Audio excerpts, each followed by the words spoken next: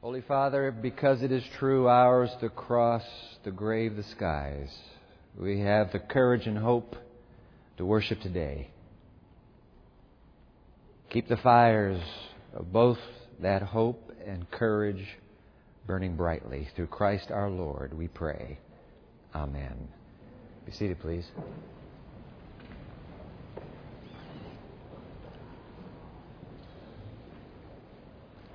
I love that story of hers that comes out of this immense catastrophe this past week in central Italy. 98-year-old Maria D'Antuono was asleep when that 6.3 magnitude earthquake struck her tiny little village of Tempera. And for 30, count them, 30 long, dark, interminable hours, she was trapped beneath the rubble of her stone house. So you can imagine the roaring cheer that goes up when that crowd of onlookers watching those rescuers claw through the debris to find that trapped lady. That cheer that goes up as they bring her out alive and well. As they're carrying her out, somebody in the crowd called out to her, asking what she did to while away those hours while she was waiting for somebody to rescue her. And the 98-year-old matriarch shot back, "Why, crocheting, of course." When I heard that, I said, how could it be? The world has come down around you, and she's found those hooks and the yarn and the wool, and she is just crocheting. They'll come. They'll come. I love the London Guardian's wry observation. Whatever faults Maria D'Antuono may have, wasting time is not one of them. And by the way, there's more to the story.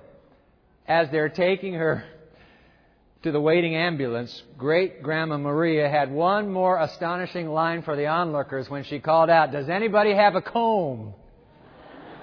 I gotta get this dust out of my hair before I go to the hospital." Leading the Guardian to quip, "There is new meaning to that Italian phrase, bella figura, keeping up appearances." I tell you, what a glad story. Particularly when you remember how utterly sad that catastrophe. I saw the news last night. 215 coffins lined up beside each other in the plaza of that devastated city for a corporate funeral service. And yet here's the story. You know, it's an almost resurrection story. You think about it. She was underground for nearly as long as Christ was. And she comes out of that rubble and debris. She comes out alive. Have you ever noticed in reading the resurrection account in the New Testament how scarce, I mean almost absent, is any detail about Jesus' resurrection? I mean, I understand why. Number one, there were no eyewitnesses except for those fainting Roman guards. And number two, how could you possibly describe this near fission moment when divinity explodes that human house back to life again? But no details, except for Matthew. The only details we have of the actual resurrection are found here in Matthew. I want to go to Matthew's account. Find your Gospels, please. Open your Bible to the Gospel of St. Matthew, chapter 28. If you didn't bring a Bible with you on this Easter weekend, grab the Pew Bible in front of you. Open it with us. That'll be the New King James. I'll be in the TNIV. But let's go to Matthew's account, the only gospel with any word at all about what happened early that Sunday morning. Matthew chapter 28. Pew Bible, it's page 672. Matthew chapter 28. All right. Read the account once again. Verse 1. After the Sabbath, at dawn on the first day of the week, Mary Magdalene and the other Mary went to look at the tomb. Verse 2. There was a violent earthquake. That's how we know there was one. There was a violent earthquake. For an angel of the Lord came down from heaven and going to the tomb, rolled back the stone and sat on it. Can you see him? Just flick that thing to the side and then sits on it. I need a chair. And sat on it. Now, verse 3. His appearance was like lightning. Now, we have some humdinger lightning storms here in Michigan. And if you know how bright that white light is. His appearance was like lightning, and his clothes were white as snow. Verse 4, the guards were so afraid of him that they shook and became like dead men. Gone. They're down. I want to read you another account. Feels like an eyewitness account. This is from the classic on the life of Jesus called Desire of Ages. Let me just read a line or two to kind of set us up today. The night of the first day of the week had worn slowly away. The darkest hour just before daybreak had come. Christ was still a prisoner in his narrow tomb. The great stone was in its place. The Roman seal was unbroken. The Roman guards were keeping their watch, as you will see this afternoon in the Passion. And there were unseen watchers. Hosts of evil angels were gathered about the place. Had it been possible, the Prince of Darkness with his apostate army would have kept forever sealed the tomb that held the Son of God. You bet. Nobody's coming here. This is our piece of earth. Had it been possible, they would have. But I love this. But a heavenly host surrounded the sepulchre. Angels that excel in strength. You have a guardian angel beside you. Let me tell you, my friend, if that angel chose to reveal himself, what happened to the guards would happen to whoever is harassing you. You are always under the care of an angel who excels in strength. No matter what the evil one may whisper to you, you have a stronger, unseen companion. Angels that excel in strength regarding the tomb and waiting to welcome the Prince of Life. And then there's this earthquake, and the quote from Matthew that we just read. Clothed with the panoply of God, this angel, okay, the angel that came down, this angel left the heavenly courts. The bright beams of God's glory went before him and illuminated his pathway. So you have this angel just shooting down, just shoo. But in front of him, it's just like it's like a waterfall of light. This light is just cascading in front of him, and he's following that light track all the way down to that guarded sepulchre. The earth trembles. As the angel's approaching, the earth trembles. The hosts of darkness flee. And as he rolls away the stone, heaven seems to come down to earth. The soldiers see him removing the stone as he would a pebble. And they hear the angel cry, Son of God, come forth. Thy Father calls thee. They see Jesus come forth from the grave, and they hear him proclaim over that rent sepulchre, I am the resurrection and the life.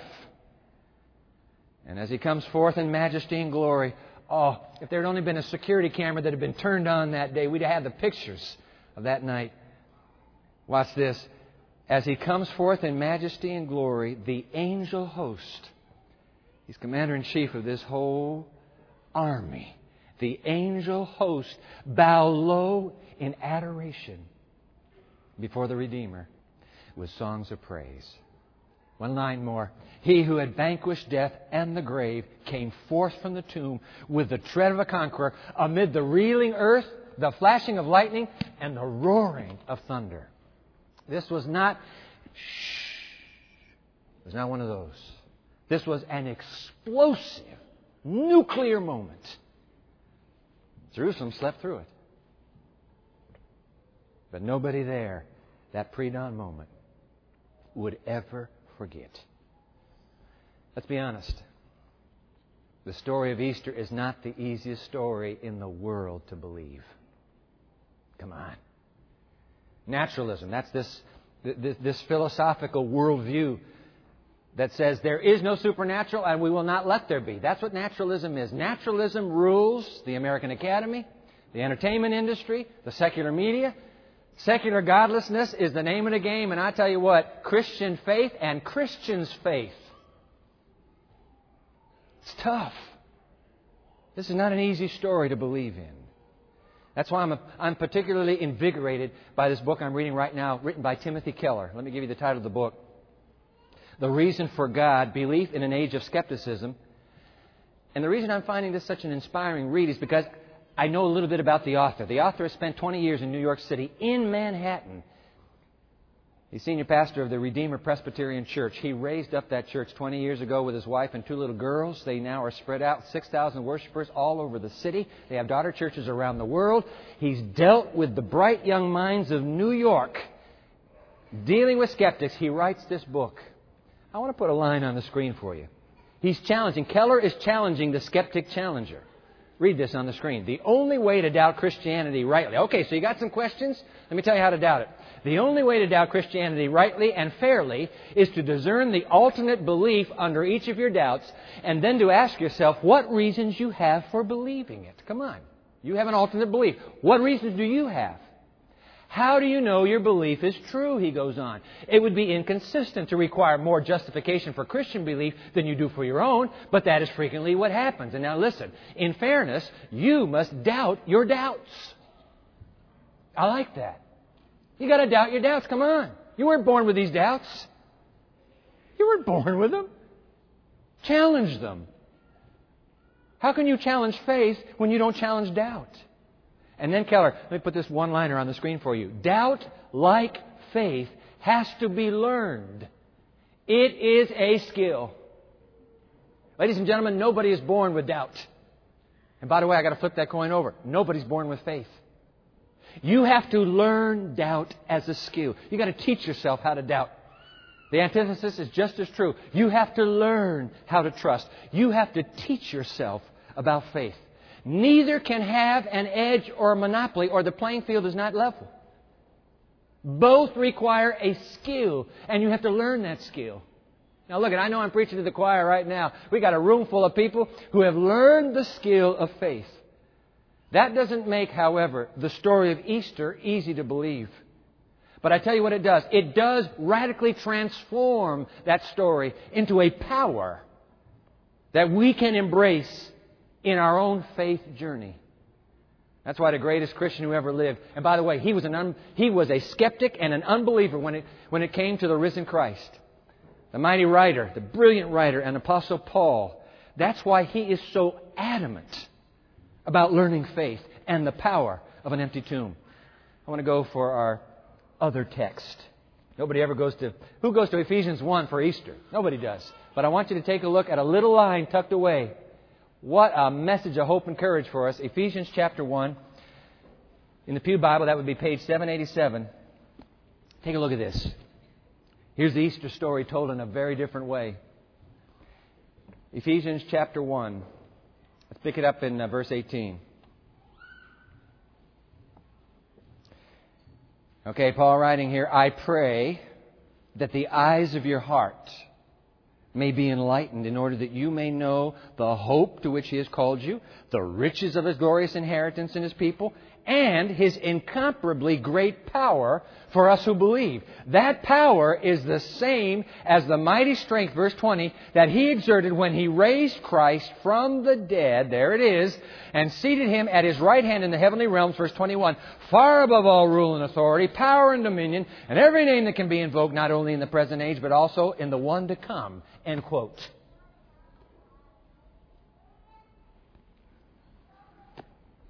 I hold in my hands a clipping from this week's South Bend Tribune.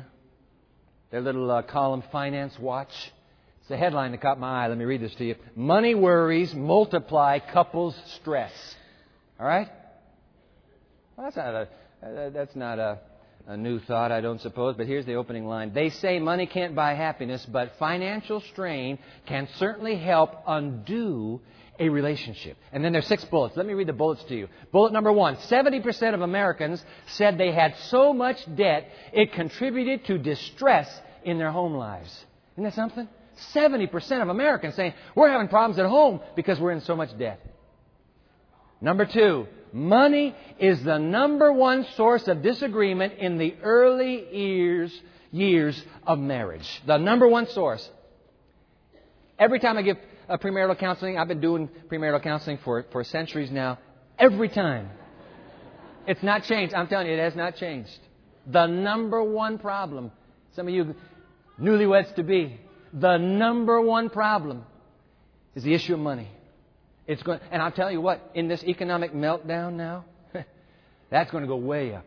All right, here's bullet number 3. The odds of violent behavior are nearly 6 times higher for people who lose their jobs. Number 4, the financial strain of job loss reduces overall satisfaction in a relationship, any relationship. If I've lost my job, my relationships don't even mean as much to me. I'm losing it. Number 5, job loss can cause depression or other symptoms of poor mental health. We kind of guessed that one. And finally, number 6, women are more likely to get distressed when husbands lose jobs than vice versa. Husband can take it, you lost your job, honey, okay, well, we'll be all right. But if it's the other way around, the man is out of work, women are going to become distressed. We need to be reminded, by the way, that a bad economy, such as the one we're in right now, this is not an agnostic predicament. This is not a Christian predicament. This is a human being predicament. Everybody goes through this. Nobody gets a pass. Nobody goes past go and collects $200. Everybody goes straight through the meltdown. There's no other way. So how are we going to survive this? That is why, ladies and gentlemen, we desperately need secret number 2.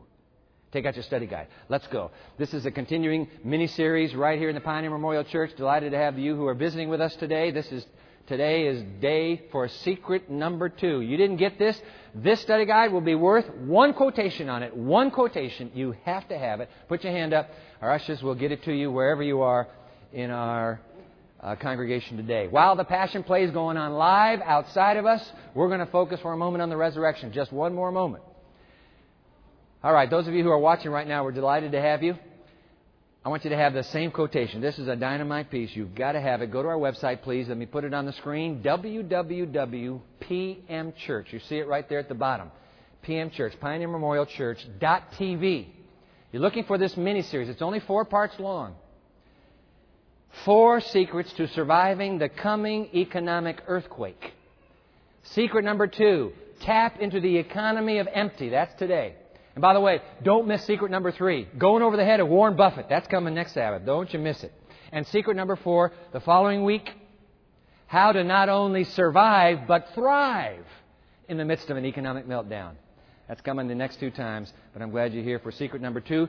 Grab that study guide, let's go. Because unbeknown to the English reader, we don't get it. See, we don't see it in the Greek.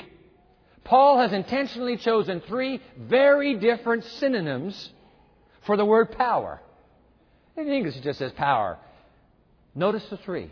Here we go with that study guide. I want you to jot these 3 down, please. Synonym number 1 for power. Greek synonym number 1, dunamis. From whence comes our word dynamite? What is that? That's the power to eliminate obstacles. That's what dynamite does, doesn't it? Of course. I love driving through mountains. Don't you love driving through a mountain? Do you know the only reason we can drive through mountains is because somebody took a stick of dynamite and threw it at this massive rock and blasted the side of the mountain out. That's the only way you can drive through a mountain. Dynamite removes obstacles. So when Paul here in this resurrection passage describes God's incomparably great, his incomparably great power, and he uses the word dunamis, he's trying to tell you and me that financial trouble, I know it can feel, that stone can feel the size of Mount Everest, and that stone has us trapped in the dark hole of debt. It can have you trapped in the dark hole of unemployment. It can have you trapped in the dark hole of poverty. That stone cannot be moved from the inside. But what Paul's trying to tell us is there is a power that emanates from an empty tomb, and that power, like dynamite, can blast any obstacle in your way. By the way, we're thinking financially, but if you prefer to think socially, if you prefer to think physically, because some of you are going through a massive physical crisis now with your body and your life, you can think maritally, think whatever you wish. That power is the same. Greek synonym for power number 1, dynamite. The power to eliminate obstacles. That angel comes down and like a pebble just casts that stone. It's nothing. It's nothing to heaven. All right, here comes number 2. Greek synonym for power number 2, the power, and this is the word kratos. It is the power to exert authority. Authority. Power of authority. Have you been following this story? I mean, Pastor Esther mentioned it in her prayer. I guess it's still going on.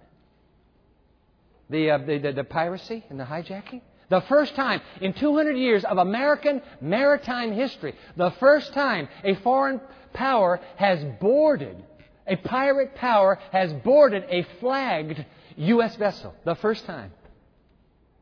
And everybody's asking the question, okay, Stars and Stripes, we do see the flag on the back of this ship. What is it, from Norfolk, Virginia? We see the Stars and Stripes. Who's got the authority to settle this one? And there's this huge standoff. Who has the authority? When that angel comes down on that resurrection morning, Paul uses a second word to describe to us how the demons of hell fled in the presence of supreme authority.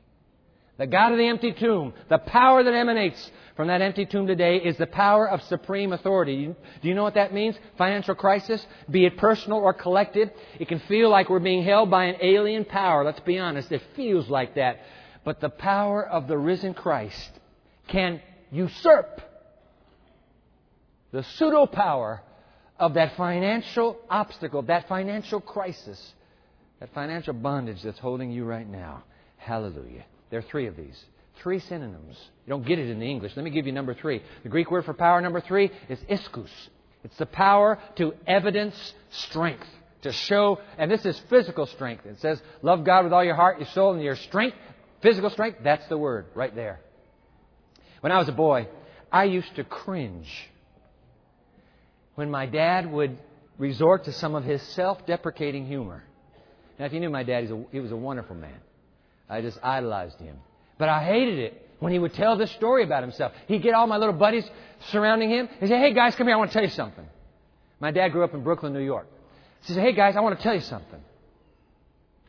When I was a boy, I was the toughest kid in our neighborhood. Oh, I remember the first time I heard this story, I said, yeah, go Dad.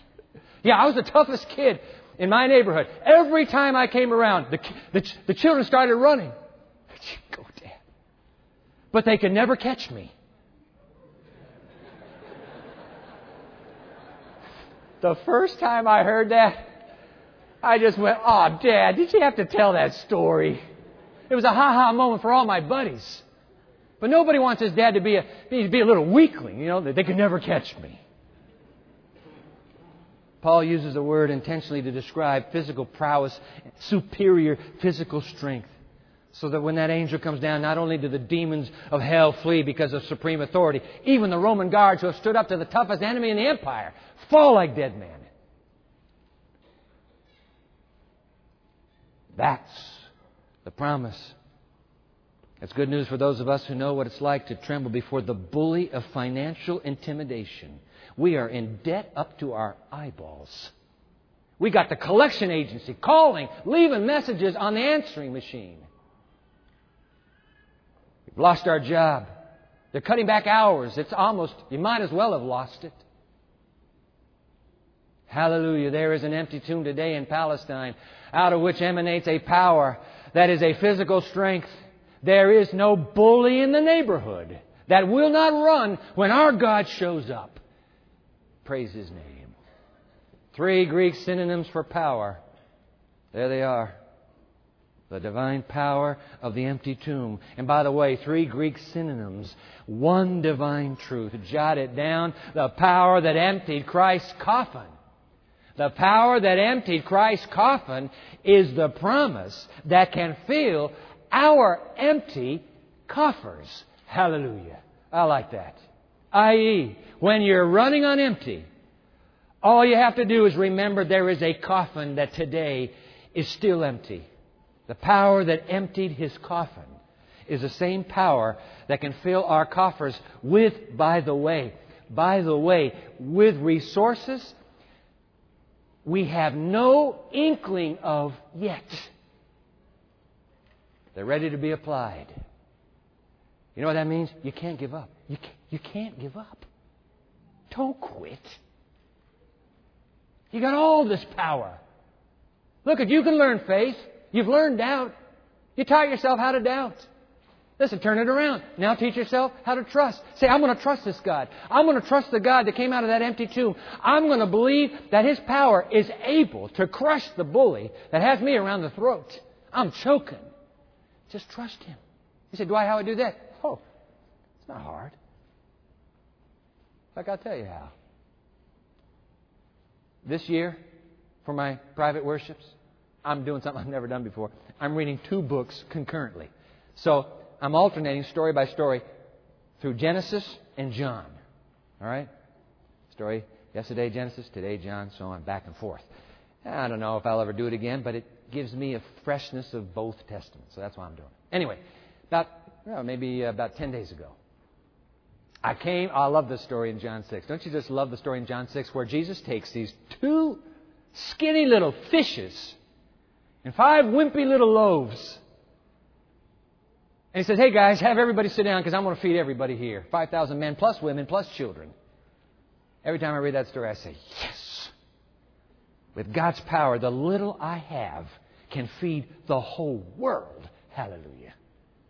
So I'm reading this story, and I journal.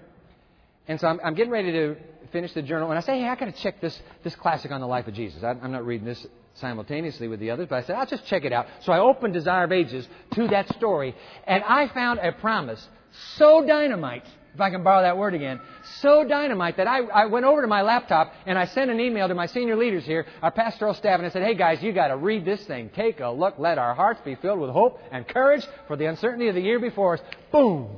And then last Sabbath, I flew down to Arkansas to Safe Television. My friend Carlos Padilla owns the station. He's the president, and they were planning on a little 3-night live satellite event with Lonnie Melashenko and Monty Church and me, and so we're there. And I find out, last weekend, that in fact Carlos, I don't know when he found this promise. He found a promise and then sent it out to his whole staff, and they have it taped onto doors around the television studio. I want you to have this same promise. This is the one. I'm so glad you got the study guide. Take a look at this. Desire of Ages, page 371. Isn't this something? The means in our possession may not seem to be sufficient for the work. Some of you are saying, hey, Dwight, I just don't have enough. There is no way we can survive. I don't care what the situation is. You may not have enough. Recognition of that truth, this quotation. Okay? It's true. The means in our possession may not seem to be sufficient.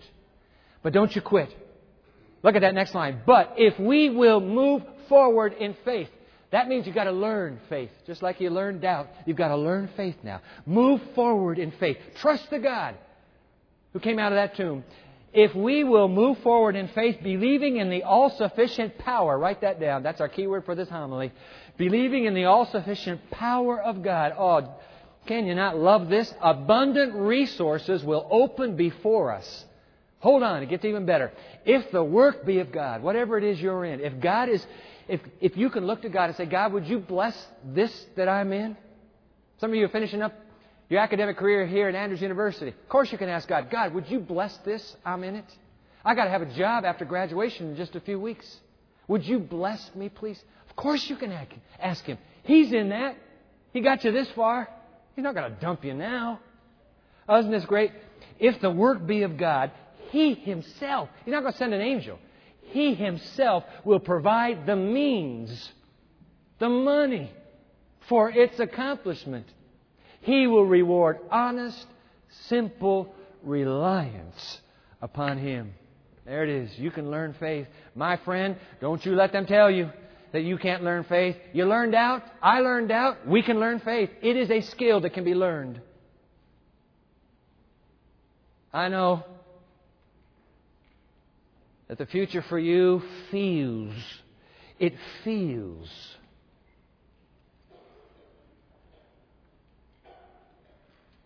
so intimidating. The future for you looks so dark. But I'm telling you what, my friend, don't you bail out. There is a God that you can learn to trust again. You trust Him in the past and you say, I've kind of got, you can trust Him again. You never trusted Him before. You can put Him on the line. Trust Him now. You can learn to trust Him with your finances. You can learn to trust Him with your future. You can trust Him with your forever. You can trust God. I know 2 small fishes and 5 little loaves. What is that? It's not enough to cover my debt. It's not enough to reverse my losses. But you put the little you have in the nail-scarred hands of the risen Christ, and He promises to take it and multiply it to provide for you. God will take care of you. He will. You can learn. You can learn to trust the risen Christ. My friend, trust Him. With just that much trust. Just that much. Like a mustard seed. That's all you need. Trust Him. God will take care of you.